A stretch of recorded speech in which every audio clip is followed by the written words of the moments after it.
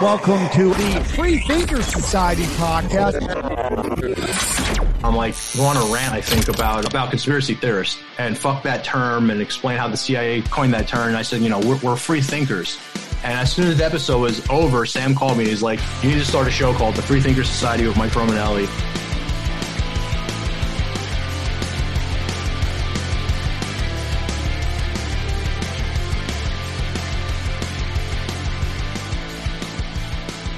What is going on, my freak geeks and free thinkers? This is Mike Romanelli with the Free Thinker Society, episode number 8, season 2. We had, of course, my man, Mystic Mark, as always, and we had a great guest. We had my friend KP Burke on. He's got a great podcast you guys will learn about, and he just released his comedy album. And we just hosted the comedy release party at the Dojo at a sold-out show. It was unbelievable. Mark, what did you think? KP's great. He knows a lot. I did not expect him to. It sounded like I had looked at his podcast and was like, oh yeah, Lafayette. I didn't know that he did 2 whole episodes on Lafayette. I've been researching that guy just for unrelated reasons. So when he said that, what's his name, shot a guy in Lafayette Square, I was like, let me ask about that. So KP, he's got, stacks and stacks of knowledge hidden and tucked away in there. Maybe it's because he was driving, he was accessing parts of his brain or something. But yeah, great conversation. He knows a lot. Clearly, he retains a lot of the information that they talk about on his podcast, American Losers History Podcast. Yeah. When you two started talking about that, I realized I am too dumb for this conversation. Kind of blew my mind how you both are just pulling out names of guys from history and knowing all this. You both blew my mind with how smart you both are. Fucking awesome. It's funny because I know KP in a different way. When I hang out with KP, it's in the club. It's stupid jokes and shit like that. And I knew he was smart, but having this conversation on the podcast today, holy shit, he's really smart. It made me feel pretty dumb today, but that's all right. Well, and I think that's what this podcast, I think, is really, really cool for, because a lot of podcasts have comics on and they talk about jokes and all kinds of stuff. And we joke around here. But I think with the Free Thinker Society podcast, you see a side of these people that's, not on stage, and the truth is most comics who do, a good job of their art, their craft, are intelligent people. You just have to be to excel at comedy. So that's what's really becoming my favorite part of this is talking to all your friends and seeing how much smarter they are than you, Mike. Yeah, exactly. I don't even know why they want to talk to me. Oh, come on. Enjoy. It's like, whatever. I hope you guys enjoyed it. I know it's a good one. And like I said, KP is awesome. And his podcast rocks. That's it, guys. I don't know. Leave us a review if you can. Tell your friends about it. Mark and I are working on some really awesome stuff. So I'm not too great with the marketing part, but right? Is that it, Mark? Just some reviews and Yeah. Everybody who's listening right now, we appreciate you.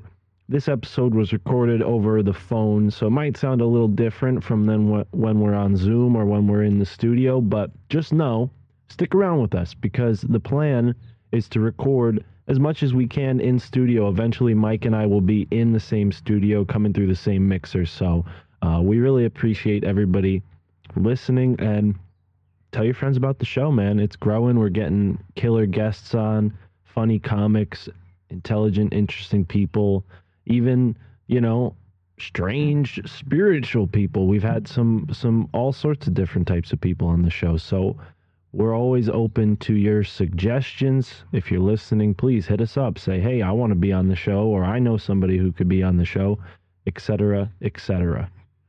That's it. Absolutely. And guys, don't forget, Sam Tripoli's coming to the dojo. It's like a big family reunion when the swarm comes to the dojo. So especially that Saturday, that last show we do on a Saturday is always a big fun hang. And I can't wait to see everybody. A bunch of you guys have been hitting me up. If anybody else needs any information, hit me up. You guys know how to find me. And I'll make sure you have an awesome experience if you come out to Jersey to see Sam Tripoli. Thanks, guys. Love you. Right on.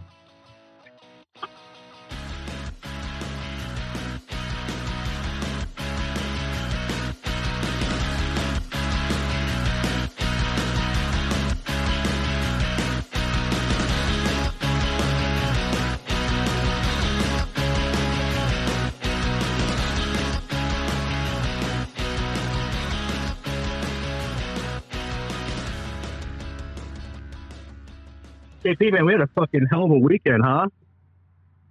Still riding the high on that one, brother. Yeah, man. So I mean, KP, your album came out Tuesday, and I had the honor of being the dojo, being the place to host the album release for your new album, and man, what a fucking night! What a show! I mean, I'm not joking, KP, when I say one, your fans are now I have to say second favorite fans, because obviously the Swarm, Sam's fans that's like a family reunion when they come every couple times per year. But your fans are fucking unbelievable. And then there's this other thing that happens, and it only happens to me 5 times. I might be generous, but it happened once, and now I try to look for it. It happened one of my first shows with Artie Lang. I was putting garbage out, and I don't know. I need to call this something, but anybody knows the dojo. The dumpster is across the parking lot, right? And I remember taking garbage out, and you could hear and almost feel the room erupt when someone's killing in there. Like I said, it doesn't happen every weekend, I wish. But it happened with Artie Lang, and it was this weekend in New Jersey, it was like 100 degrees. So I needed a breather. So to take a breath, I just took out some garbage while KP was on. And the fucking dumpster, I'm not joking, was rattling. That's how much he tore up the dojo this weekend. So it was fucking, I'm still riding the high, because I can't imagine how you guys feel when that happens, but I feel it's just amazing energy. It's just the best feeling. I can't imagine what it feels like to be the person killing. I feel like I missed out. But you did. Anybody didn't come missed out. You were missed, Mark, but we're making shit happen now, so it's all good. Right on. Yeah, that sounds like an uproar. Really cool. It was great, man. All the comics I brought with me killed. Vic, the dojo door guy, went up and had a monster set. He wouldn't admit it because he's a good guy. He's a funny comic. But I do know it had to feel pretty good to get to kill in front of a sold-out room up there. I remember that feeling when I was starting out, so I was very happy to throw him the guest spot, and of course he crushed it. Yeah, which is interesting because the night before, Vic's one of my good friends, so I could say this.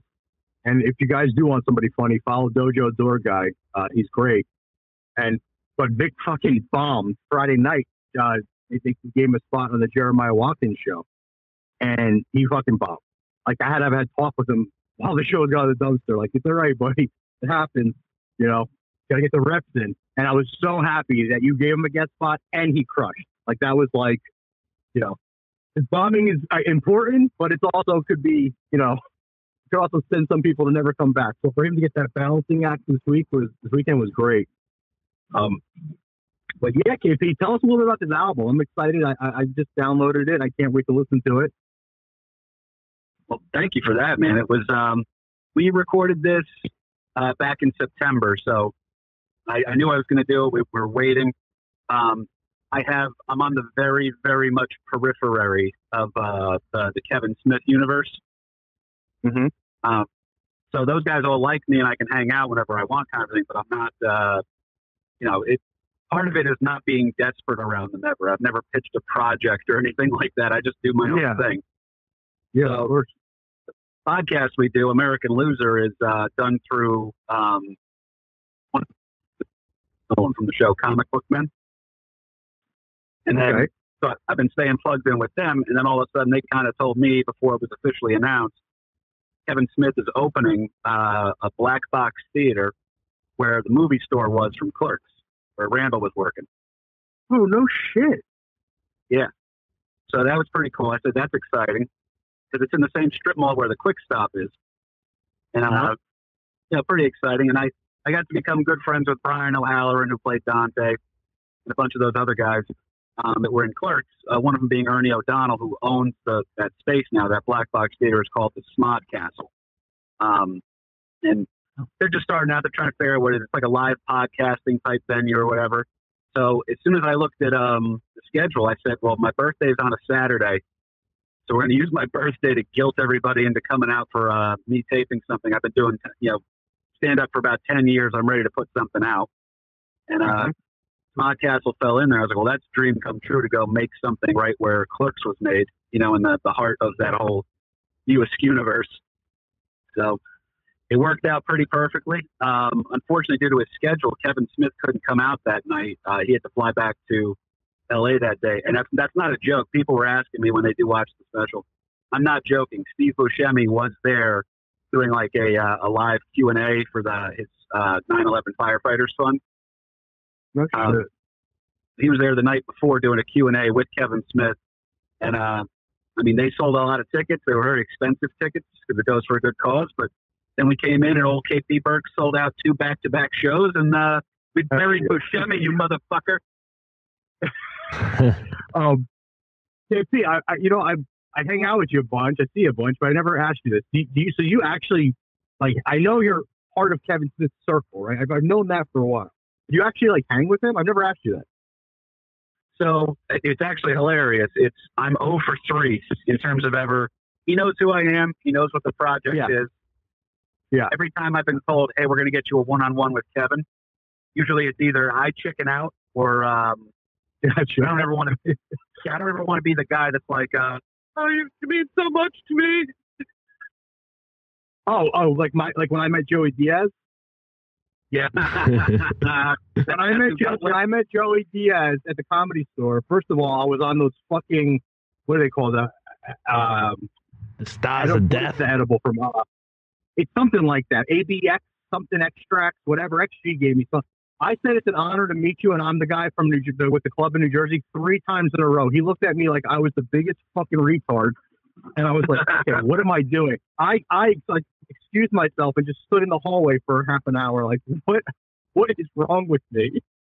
And I never do that. I'm around these type of people all the time. I don't know what happened. Oh man, I could one up that. When I was a little young, but when I was a kid, I went to go see the UFC like fan expo thing, and on our way out, we ran into John Jones getting into his car, right? And I'm like a tall dude. You guys have both met me in person. I'm like looking John Jones in the eye at like 16. I'm like, John Jones, fight good fight. And he just shakes my hand. He's like, okay, cool. And I'm just like, like in shock, like my favorite UFC fighter ever. And I just shook his hand and babbled in front of him. So yeah, been there. And then he asked you if you could give him a ride home, and you said, no, you seem fine to drive. Yeah, that was way before he got down and dirty. Yeah, for sure. I don't know. He had a good reputation back then. He was going to be the hero of the sport when he first started. I loved him. Me too. I saw him get his title in North. It was amazing. He beat Shogun. But yeah, so KP, you're talking about this podcast that I heard you on Tinfoil Hat. So basically, it's like can you give us a little bit on this? It's such a cool idea. American Losers. What's the whole premise? Yeah, American Losers. Like, what's the premise? Well, and thank you for saying that too, because there's so many. I've done a bunch of podcasts today, and there's a lot of. Everybody should have podcasts. They all should. But the more unique you can make it to yourself, then the better the thing is. That's how you carve out your people. That's how Sam's got his people. You guys have your people. So for me, I wasn't. I had tried a podcast with a couple friends where it was just us, BSing with each other, and it was fun, but it wasn't really doing anything because there was a tendency for inside jokes. Yeah. And so we kind of just that ran its course, and I said, all right, I have to do something else. And at the time, I was working on the original idea was a book, and it was an election year. It was 2016, and I was going to write. Going to write a book with just quick little blurbs about all the people who ran for president and lost. So it's like everybody who was almost our president. And but writing books is hard.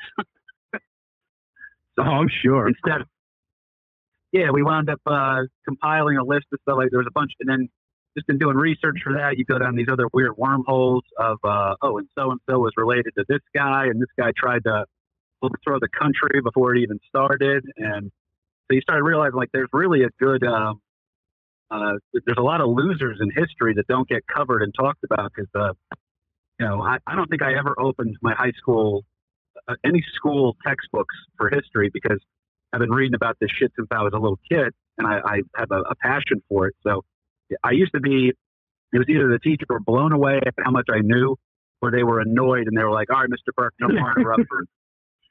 Yeah, and Philly, that's what you're going to say. That's interesting, man, and it's very cool that you're highlighting this because it's wild. Like so much of history, so much of history just it's gone, and people are in and out of, especially nowadays, of the news cycle so fast. So I'm sure you're finding some really interesting stuff. This is the Free Thinker Society. We have all types of people on this show, from people that tell us they're from different galaxies to guys that took too much acid at Burning Man. What's some of the wildest stuff you've come across? Okay, so I didn't even get a chance to tell Sam about this one because we were, Sam's mind works at such a rapid pace that he was soaking in every weird thing I was telling him. So we did a couple things. Like, he didn't know that The Wizard of Oz was written about the gold standard.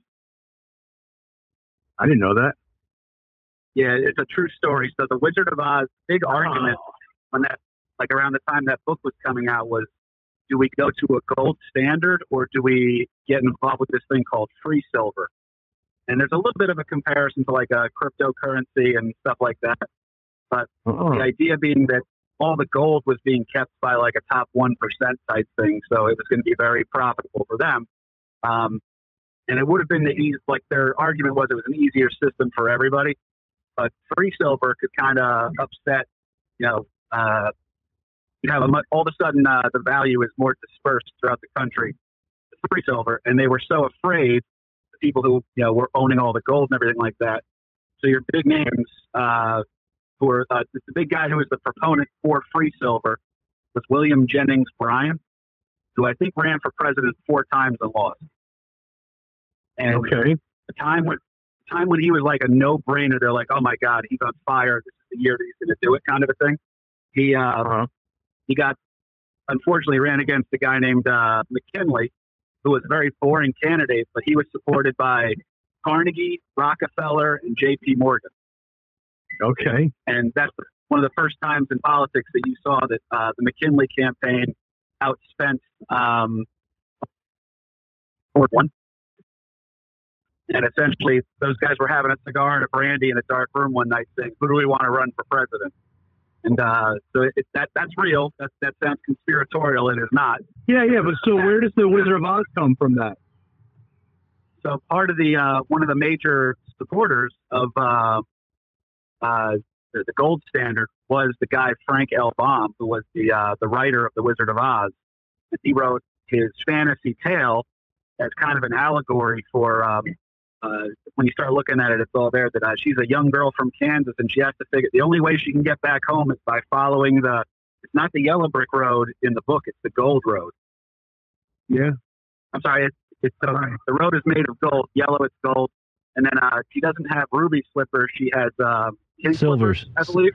She has silver slippers. Yeah. The funny thing is the book and the movie are very different. I took a kind of a look at this from a different approach. I found out that Frank Baum was a theosophist, so I was looking into the theosophical symbology in The Wizard of Oz, and I have no doubts that he was, a skilled enough writer to use, both. I'm not saying it's one or the other, it's theosophy or it's what you're suggesting. I think he used both to weave into this narrative. But yeah, there was a ruby palace and she wore silver slippers, and then in the movie, I guess they thought the idea of ruby slippers was more attractive, so they swapped that out. But, the book obviously goes into much more length, and there's more monsters and all sorts of twists and turns that don't make their way into the movie. But yeah, it's certainly a weird story. The yellow brick road, gold, then they go to the Emerald City.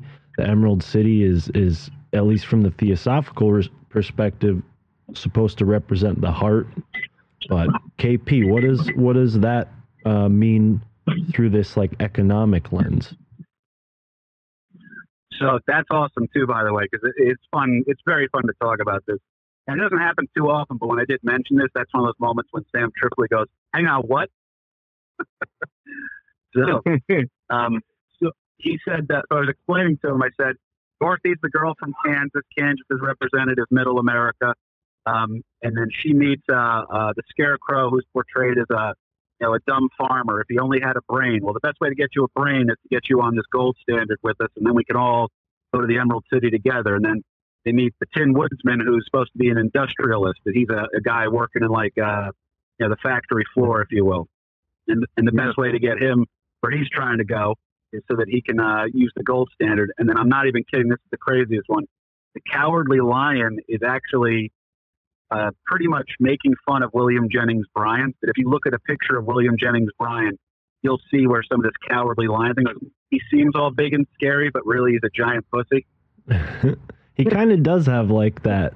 I'm looking at a picture of him right now. He kind of has that, like, the facial expression of the character from the movie, for sure. It's there, and I also I forget what the one Muppet's name is, but the Legal Eagle guy or whatever he is from the Muppets. Huh. Yeah, I know what you're talking about. I don't know his name either. The blue guy, where he was, oh yes, everything seems to be in order. That one blew my mind, and Devil Dan Sickles is the greatest American who ever lived. All right. Yeah, okay, go ahead. I'll make it short. Devil Dan. Oh, you don't have to make it short at all. I'm still processing the whole Wizard of Oz thing. Because in a sense, right? I mean, if that guy was trying to get us back on the gold standard, those to me, that seems like they were like true patriots trying to figure out a way to get everything back, no? Well, it was definitely, it's so weird the absolute truth is that the Wizard of Oz was a piece of very well disguised propaganda, as Mark was kind of talking about, that you can hide. Yeah. You can hide these messages in there, and then the kids are just sitting. It's like when kids read Harry Potter and they're actually reading, it's almost a Jesus story, and they just don't know it. Yes, absolutely, right? I mean, you could, with any of these big blockbuster, any type of stuff, for sure. But Devil Dan kind of blew our mind.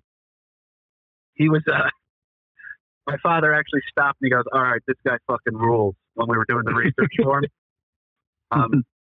We knew about him. He's considered, he made a real boneheaded move at the Battle of Gettysburg. And he moved his troops forward. He was a general for the Union, a major general for the Union. And moved his troops way forward, much more so than they were supposed to be, and literally got a lot of his men just butchered. And in the process, he actually got his leg blown off by a cannonball. Oof. So in order to show his men that he was still alive, he actually lit a cigar as they were carrying him off the field and was puffing the smoke up into the sky so that the men would know that he was still alive and they should keep fighting. Badass. So pretty hardcore. Yeah, and then the guy gets his severed leg. He gets it preserved in a pickled barrel, and then donates the bones to the Museum of Army Medical Science. And he would often take people to go visit his leg. So he'd be like, "Hey, look, I want to show you something real quick." And he'd bring him to the museum, and they'd sit there and like have a brandy, and like, "Yeah, it's my leg." That's wild. But I'm not. That's how I knew about him as a little kid, from going to Gettysburg and being a Civil War buff. What happened to him before that is ridiculous. He got elected into, I want to say he was a representative of the state of New York. So he was in the U.S. House of Representatives, and he was known to fuck anything that moved. He had a wife who was considered one of the most beautiful. He had a wife that was considered one of the most beautiful women in all of D.C. She was like Italian from Italy, which was like very, that wasn't the mass migration wave hadn't come over yet. So like Selma Hayek looking wife. Serious exotic back then. We're still exotic in some places in the South. It's true. It's but imagine bringing like a the first time that I got a lot of buddies from down south, and like the first time that they probably saw Selma Hayek or Shakira, I'm sure that was like a big moment for them. Yeah. Yeah. But Devil Dan had this gorgeous wife, and then he was also always fucking whores. He used to bring whores on like trips to visit. Like he brought a hooker with him to visit the Queen of England. This guy is such a savage. Okay. So then, this is the craziest part of the whole story. His wife knows that she's being cheated on all the time, and she's kind of severed. And she's also very, very good looking. And another young guy in D.C. who happens to be known as a little bit of a pussy magnet, he starts a courtship with her. And his father is Francis Scott Key, the guy who wrote the Star Spangled Banner. Oh, shit. Yeah, so the guy who wrote the Star Spangled Banner, his son is now, a good-looking guy. He's banging Dan Sickles' wife. And then Dan Sickles finds out about it and goes into this rage, grabs a pistol, and in the middle, literally within sight of the White House where he lived, where all the representatives were living, in the heart of D.C. on a busy street, walks up to the guy and shoots him dead 3 times in the chest. Whoa. So, broad daylight. And this is before the history knows about him. How the hell did he get right, away with that? Before the Civil War. So Dan Sickles is the first case where temporary insanity was used and successful. Oh, no shit. And it was a mock of a trial too. Yeah. Yeah, I was wondering if you were going to say, like, maybe back then if you found, someone cheating, it wasn't against the law to kill them. But reason of insanity. Wow. Got all of the public support was behind Dan Sickles. They're like, yeah, fuck that guy. If he's screwing my wife, of course I'm going to shoot him. So the whole public opinion sided with him to the point where when they declared him not guilty, or, obviously not guilty was the charge, when they realized that he wasn't going to be going away and doing any jail time or anything, a marching band came into the court and played him down the street. Oh, my God. Man. Yeah. Crazy. Very weird. Crazy. There's definitely it's been that way forever. Mm. Yeah. Well, and this is interesting. I mean, broad daylight murder in Lafayette Square. Do you know anything about Lafayette, KP? Because from what I've understood, this guy Lafayette was a pretty big deal. He went all over the country, and now there's like streets, squares, all sorts of places named after him. I mean, I use the name. His life is fascinating. Yeah, oh no, you're right, and they're going to keep that up too, because he's having a little bit of a renaissance in how we appreciate him. But he was, we did a 2-part episode on his life because it was so interesting, because he had, he pretty much got banned from France. He was training, I'm not even kidding, he trained with the Musketeers, but he was learning how to do all the combat stuff. He came from, the Marquis de Lafayette. Okay. He is training with the Musketeers at a young age. He's a rich kid, but he wants to be like out there fighting crime and stuff. So the comparison we always made for him is that he's pretty much Batman. Yeah. So he's got, he's always involved with this stuff here. He decides that the best way for him to get into a war, because all of his family, all the male members of his family, they always died at war. So his best chance to honor the family legacy and get on the battlefield was to go fight for America. So he gets a letter from Ben Franklin, and it's presented to George Washington. They became like best friends. And he saw a bunch of action. He got a lot of the troops trained up properly, kicked some ass in the American Revolution. And then he leaves as an American hero, and then he goes back to France. And then France is sitting there saying, hey, we're going to have a revolution too, just like they did in America. But they fucked theirs entirely up because it fell down to mob rule, and they just started beheading everybody. And Lafayette was pretty much trying to fight to keep his country together. In his entire life, I think he was banned from his hometown, from his home country, I think 3 separate times.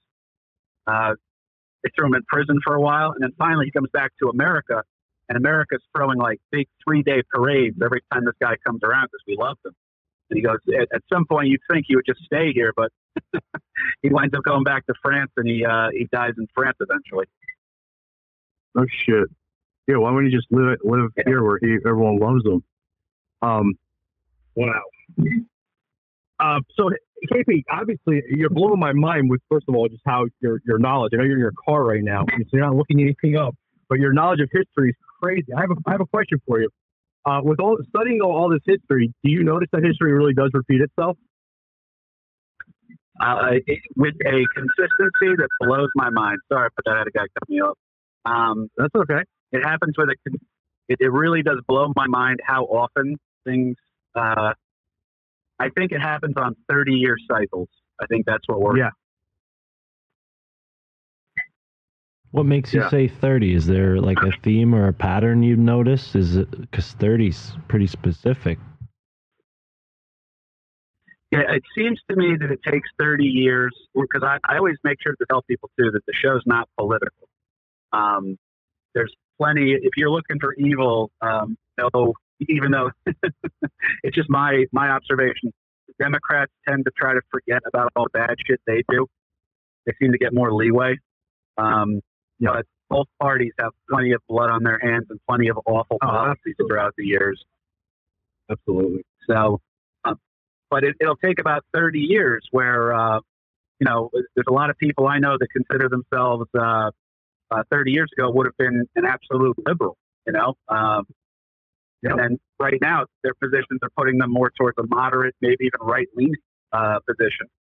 And again, in our lifetime, guys, it's not too crazy to think about this. I don't want to say anything that will get you in trouble on the podcast here, but impossible. You could say anything you want to. All right, I won't say who it was. Let's just say they've been in a couple of movies, and I'm friendly with them. And they were going on a rant one time.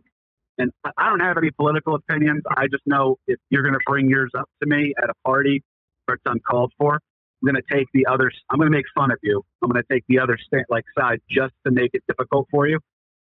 Yeah. So I had a friend ranting about how I live with all these dumb hicks now who all think that the election was stolen. They're still mad thinking the election was stolen. And I said to them, oh, you mean in 2000? Yeah. Right. Yeah. Absolutely, brother. Yeah. Yeah, that's interesting, KP, about the 30-year cycle, because I'm not that bright at all, but my intuition it's been right more times than less.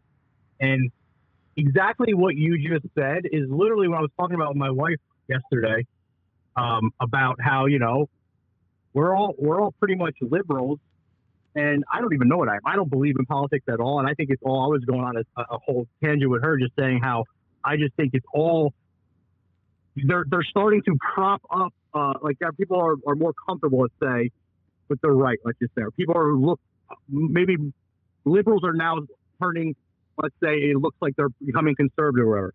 But it's gonna rug pull. They're gonna do something. It's just the same bird, man. It's the same. It's WWE. It's the same shit over and over and over. What I was wondering about history, not so much politics, but history, if you see any resemblance, I hear this all the time. Once again, I'm not that smart. Just go by my gut.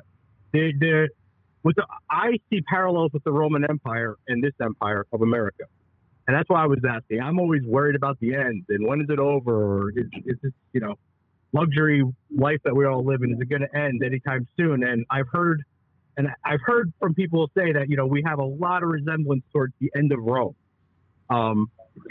Is there any truth to that? Do we look like a dying empire, like when you study other histories and other empires? It's there's some stuff there that's very fun to talk about. There's also, I would say that our greatest asset, and this is going to sound ridiculous, the greatest American asset that we have is the gridlock that the system is designed with. So if you look at the countries that fell into fascism post-World War I, and the countries that fell into communism, there was not like a whole lot of governing bodies that could upset that, or it was very easy to have. It's crazy to think this, and I will argue with anybody.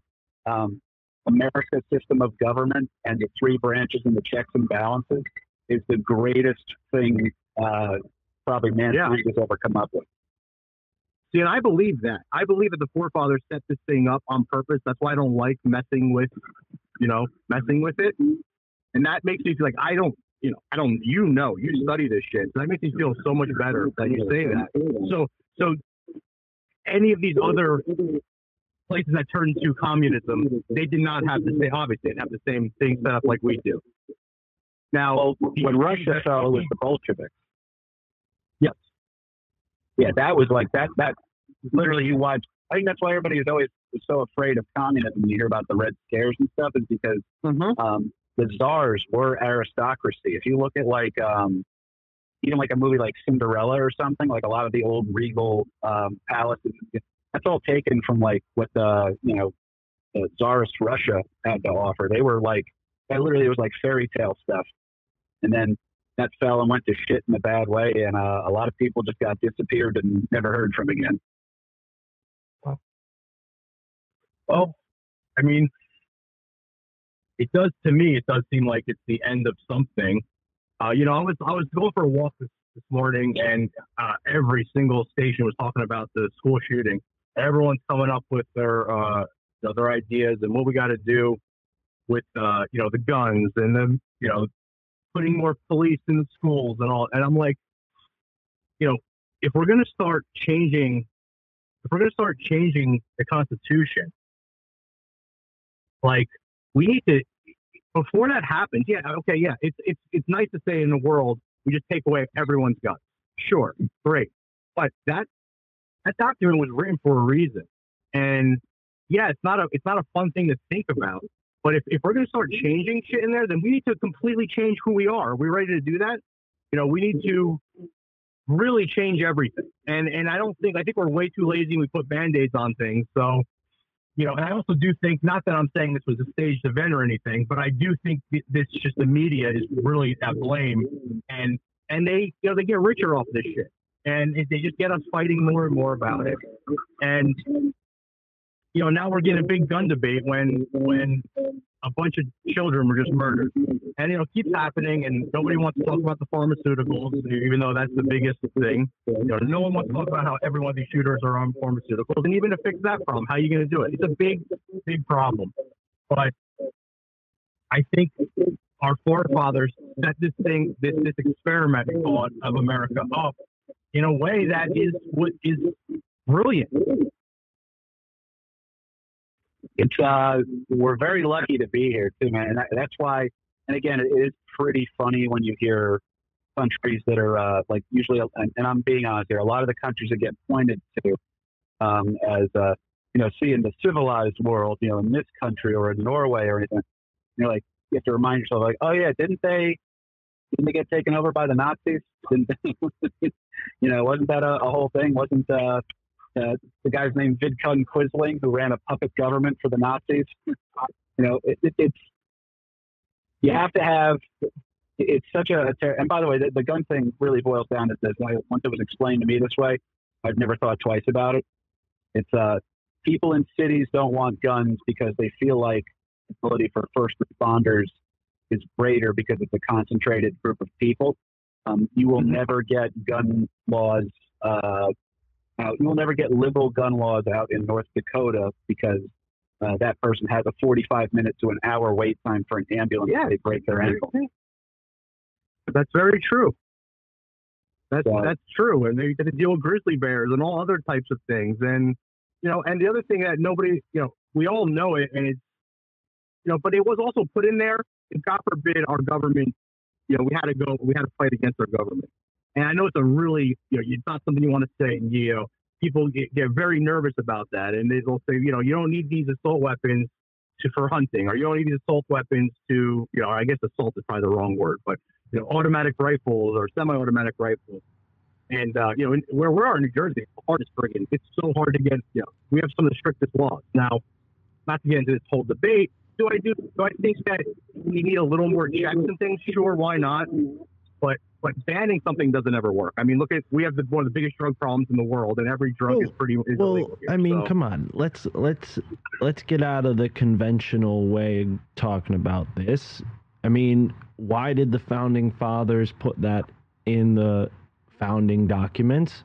Because they were dealing with a tyrannical, corrupt force that was oppressing them, and that did not go away. Maybe it went away for 10 or 15 years in the United States, but those people just came in, they got their claws sunk into the establishment and the institutions here, and they've slowly but surely tried to rot away at that foundation. I don't know how successful it is, because personally I'm always thinking, hey, don't fall into fear. You know, we don't need to fall into that trap. But, you know, with that being said, I don't think that it's as simple as, you know, what we're being told in the mainstream. I think it's the gears that are operating behind the scenes, the strings that are being pulled by these hands that are, you know, these shadowy organizations, these royal families that have been behind the scenes of power for thousands of years. Yeah, it's funny you say that, Mark, because what I always thought about the Wizard of Oz, what I got from it was the message was that there's this idea that there's this government, or whatever you want to call it, this something above us that's holding us down, and it's built to be so much scarier than it really is. So it's like, that's what I thought the message was, that the oppressors, the globalists, whatever you want to call them, that they're not as strong as they really think they are. Just some old man behind the curtain. That's one of the messages I got, which I also thought was kind of interesting, that KP then tells us about this guy with something to do with the gold standard, which I believe that the gold standard is something that would probably save America if we got back on it. Most people don't even realize that we're not on it. So that's an easy way to get people just free thinking, is just asking them how their money's back, you know? But it's kind of fun that the Pope's powers are the same powers of the dollar, that it's only backed by the faith of the people who believe in it. Yeah, man. Fucking A, that is brilliant. Yes, KP. Do you guys know about the Whiskey Rebellion, by the way? No. Tell us. This is pretty cool. In a nutshell, it's Washington was president now at this point, and that's kind of one of the reasons, I believe, that set the precedent for the president to be the head of the United States military. That's your commander-in-chief kind of title. And he actually had to ride out to put down a rebellion over a whiskey tax that was coming out, and it was out in Pennsylvania. And there were a couple of skirmishes and stuff like that, and it got dicey for a minute. And when we talk about it, they always skip over in the history books too. It's hey, we have so then we have the American Revolution. Now we have a country, and then maybe there was a War of 1812. Looks like a civil war is coming. Like, you skipped over the whole thing of how we had to take. We did not have the majority land share of the country at this point either. This is us. America existed from fucking the Jersey Shore to the Ohio River Valley. That was it in terms of how far west we were going. But Washington was able to put down the rebellion, and then they obviously handled, and that they always point to this thing here. If there was an armed insurrection against the newly established United States government that was in its infancy, and they decided not to take away the rights to own firearms then you're really never going to have a case where that should be the reason why, you know? And I'm just saying this as a gun owner too, not to circle all the way back, but just as a gun owner, I actually kind of I'm annoyed by them, but I want to be annoyed by them. New Jersey's gun laws. Mm-hmm. I lived in Florida. I remember going to Dick's Sporting Goods and saying I'd like to buy a shotgun, and then cool, I'm going to take that. When can I come pick it up? And the guy behind the counter is like, "You're not taking it today?" Yeah. Listen, I think that might be it too, man. Because I'm not any side, but I have to agree with you. I think that maybe it's Jersey's gun laws. Now, I think restricting us on what we're allowed to buy and stuff, I think that's bullshit. But the process is nothing wrong with it. And yeah, that's freaky, man. I was in Florida with my friend, and he walked out with like crazy shit, and I was like, "This is all legal." I thought we were doing something illegal. And it's crazy because I only know, New Jersey laws, and then when you see what it's like in other places, it's a little bit lenient, let's just say. And I think that's where people, I don't know how, in Connecticut, I'm sure it's the same, Mark. I think this whole area is pretty rough. Yeah. But Connecticut, it's like, good luck. But no, they do have concealed carry. We have concealed carry. Everyone gets all up in arms. Yeah, how everyone gets up in arms and fighting and this and that. But so even people in New Jersey, like, we don't understand that it is so easy to get guns. So maybe there is a little bit of something to talk about with that. And I'm not saying that anything should be banned. Listen, I'm a person that thinks everything. I think cocaine and heroin should be illegal. So I think everything should be legal. I think making things illegal and banning things does nothing to help any problem. It just creates power vacuums and fucking black markets and death and violence with anything. I don't care. If we took menthol cigarettes away, and there's going to be somebody that's going to have a killer business selling them, and if he makes enough money or she makes enough money, she'll end up killing people over menthol cigarettes. So you're not going to, banning things never works. But there's nothing wrong, in my opinion, and I'm sure some people are going to get very pissed off that I'm saying this, there is nothing wrong with looking into to see if maybe this person is not sane enough to own these weapons. Now I know that gets a little bit crazy because it's our amendment that it's part of the Constitution and blah blah blah. But we do have a serious issue with especially these young people today and mental health, and we're not doing anything. So why not? You're right, KP. Maybe there's nothing really wrong. It's annoying when you want to get a handgun. You got to go through all the paperwork and everything. But hey, you're still going through a system. They're still checking up on you. I mean, shit, man. I think it'd be as easy as just checking some people's social media posts. I mean, it could literally be that. You could probably check a couple of social media posts from this last kid that did this shit and say, you know what? No way. This guy, we got to put him on a little bit of a list, or, give him some time before we decide this guy could have a gun or not. But it's very easy. Yeah, I agree with you too. And there's the social media one gets tough. What I love that they do that, and this is something I'm proud of, the state of New Jersey, and I have very libertarian leanings on most things, but I think this is a smart way to approach a delicate topic. They make you get references before you can get the gun. It's like, it's weird to me because I've had friends that have adopted dogs, and there's, you have to have references for, they'll call you and say, oh, is this person good for that? Do you think? Are they going to be okay? So I believe they can call up and ask further questions if need be. But in order to just have references, I think it's 2 people have to fill out paperwork saying, absolutely, yes, this person is, I trust them with a firearm. Here's how long I've known them. No, they're not a member of any extremist groups, anything like that. And that really, it's a pain in the ass because it holds the process up. But you know what? I would rather have a loophole or 2. It's annoying, but then make sure that the right people have. I want people to have guns. I don't think everyone should have them because there's just some people that have demonstrated an inability to do so responsibly. But I grew up around guns. I never had a fear of them. Shooting was taught as like a sport thing. I've gone hunting on several occasions. It's when the people who, and it's so weird to me because it's the people that know the least about guns that tend to have a strong. Do you remember that article that came out about?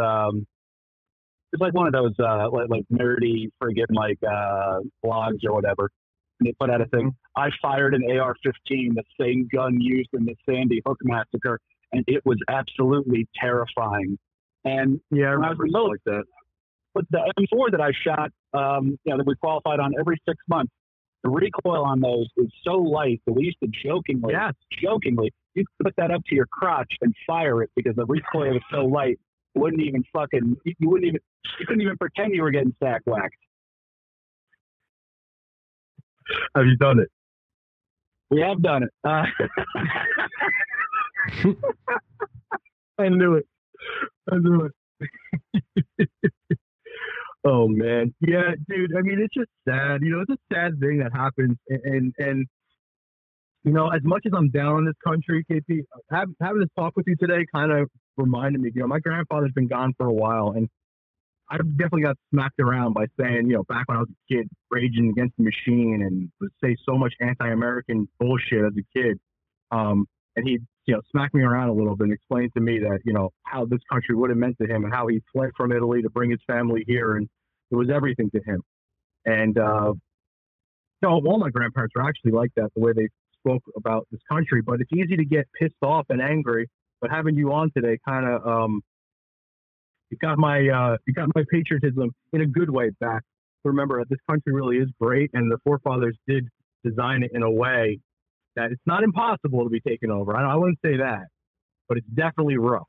I do think the more that people just stop giving a shit, I think that maybe I'm wrong, that things can be changed behind the scenes, or we say, holy shit, how do we get there? Hopefully I'm wrong with that. But the forefathers definitely, made this place special.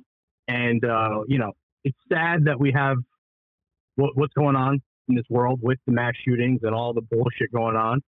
But it is a pretty awesome, it's the best place in the world is America. I mean, that's exactly why it's been systematically manipulated to be this chaotic at this point in time. I would argue that maybe it started earlier than this, but we can probably all agree that post World War II, America started changing a lot. We had the idealism of the 50s that quickly became kind of an ironic thing, something to kind of laugh at in the 70s and 80s because, the gas shortage. I mean, I'm 27, so I didn't live through any of this. This is just what I've read. But I definitely think that the international forces, and who knows, maybe I'm a conspiracy paranoid nut who doesn't deserve to have a gun. Who knows?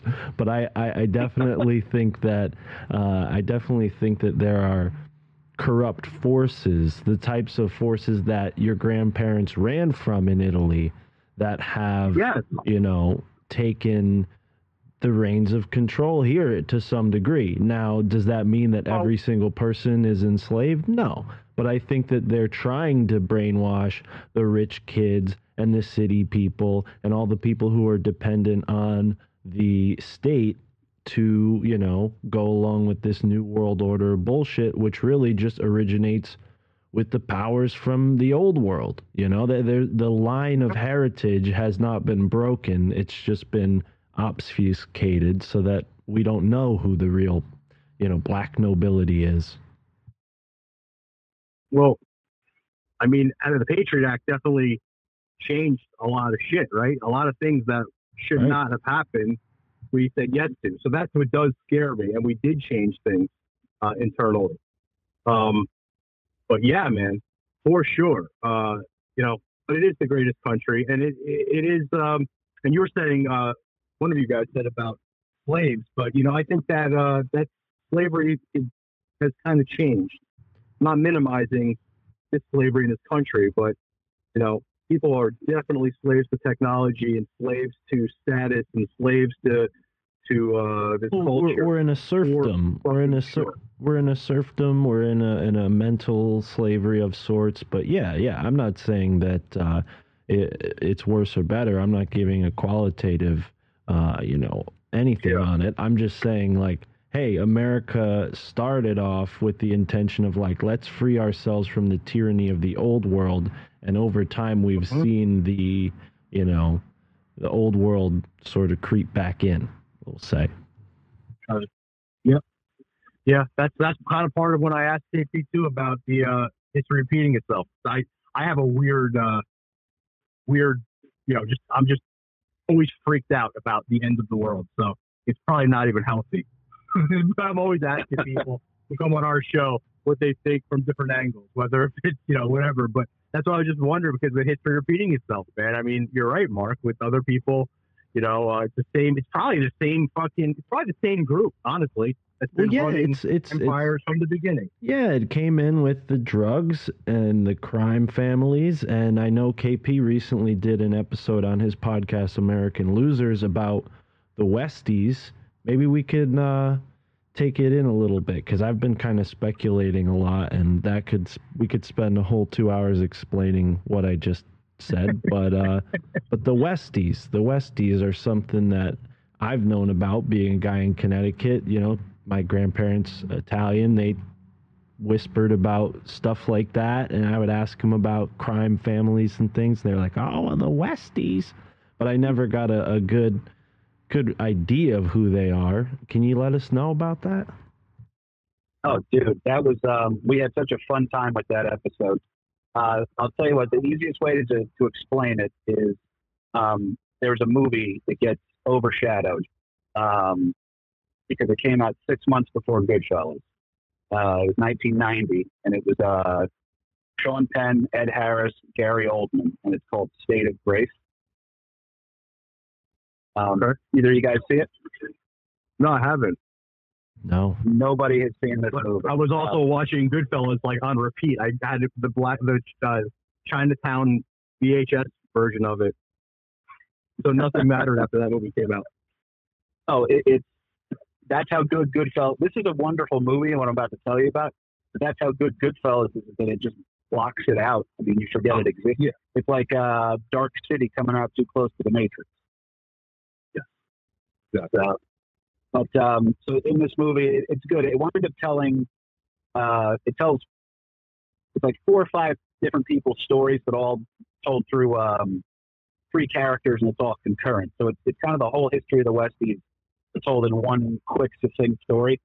And the Westies were essentially it was gang warfare, tough guy, Irish mobsters in Hell's Kitchen, and there was a beef going on to help build the Javits Center, and the Javits Center was in Hell's Kitchen, so the Irish were running that job, and they weren't letting the Italians get a taste of it. So the Italians, the classic move, the enemy of my enemy is my friend thing. So they said, well, who doesn't like this Mickey Spillane guy that's running the Irish mob in Hell's Kitchen? And they found this wild guy named Jimmy Coonan who hated him because the guy had roughed up his father and held him hostage for ransom once.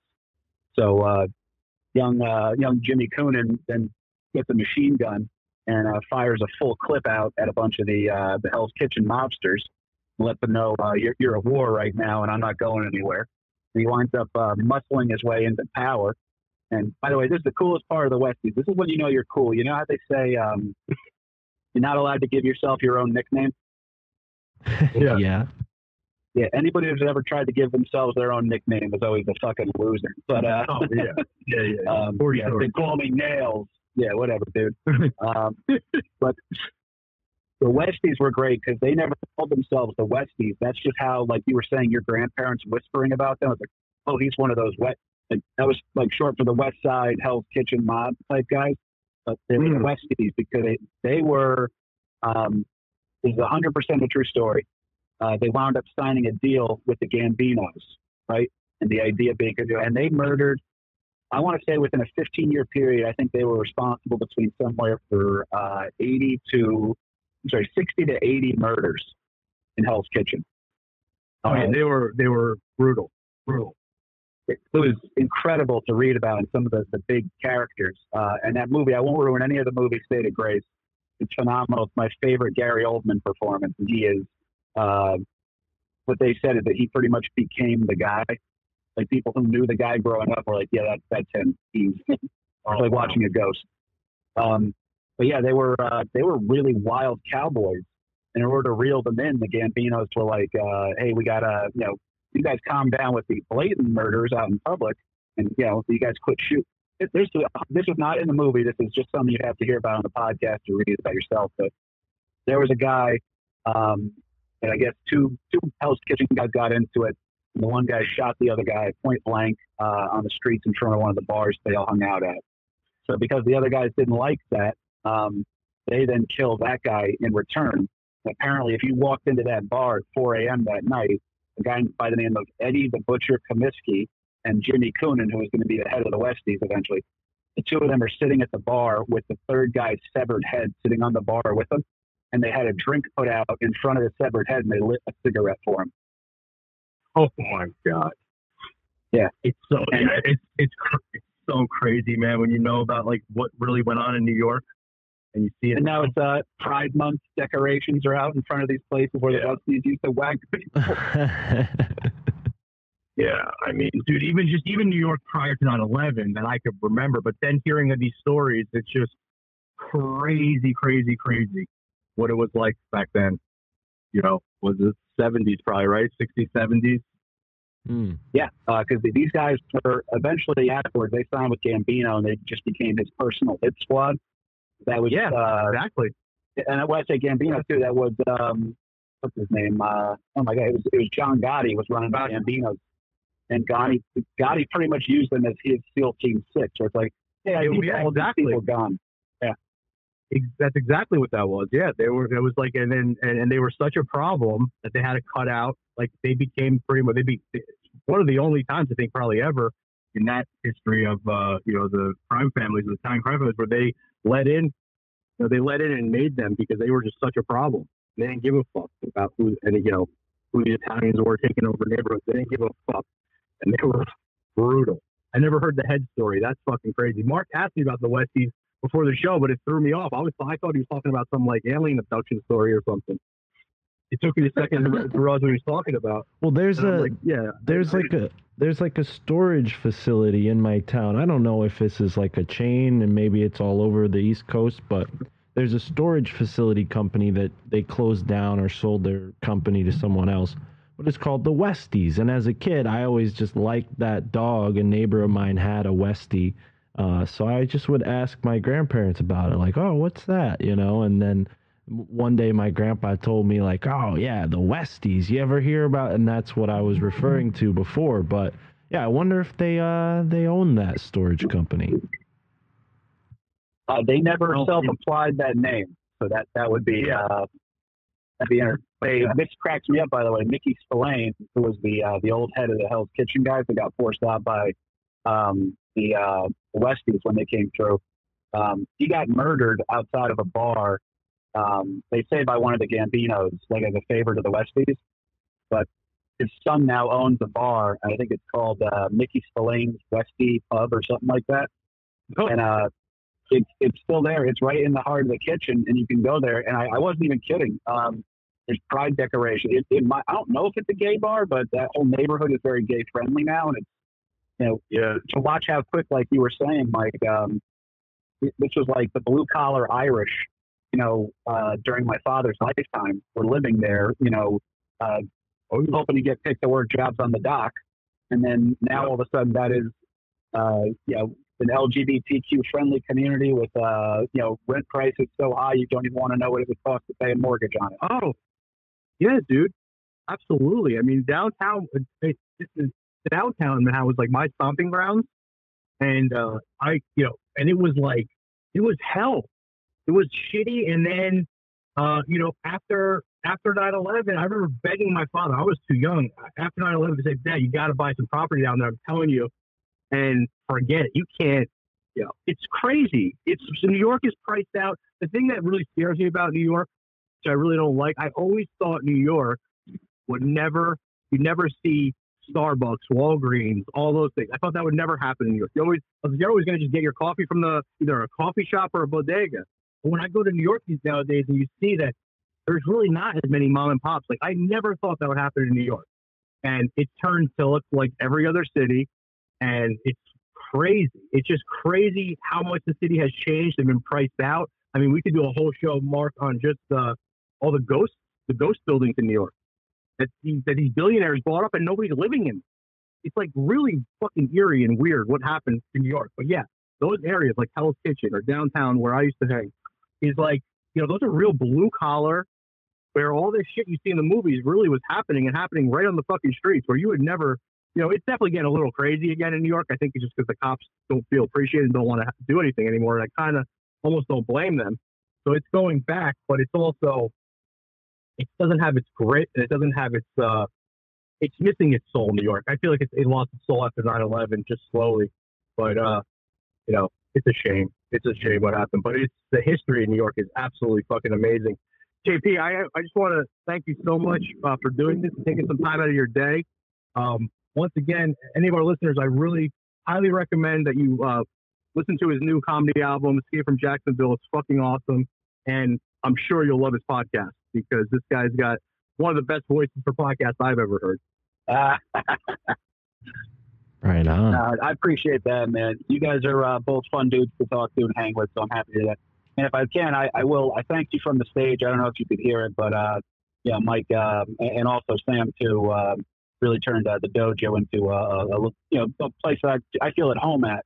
I'm always I take the gigs blindly. There's so few people in comedy you can do that with, where you take the gig blindly. You say, hey, are you free this day? You just say yes, because you know it's going to be the heart of what you guys are doing is the right way it's supposed to be.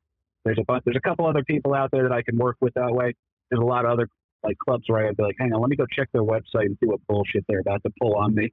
Well, that means a lot. That means a lot, KP, because that's really what I try to create here. I want the comics to feel at home, and I want obviously the guests that come to watch to feel comfortable.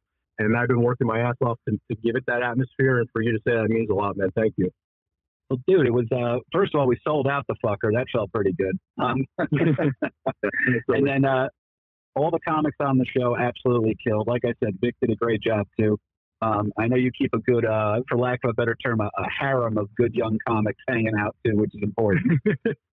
And it's just it's a great spot. I'm happy. I wish I still lived up in North Jersey, and then I would just be there even more often. But it's fun over there, man. And getting to do the album release party was there too. And on purpose I did, because you know I've been there before. A couple people were coming back to see me and stuff like that. And of course, I would feel guilty trying to sell.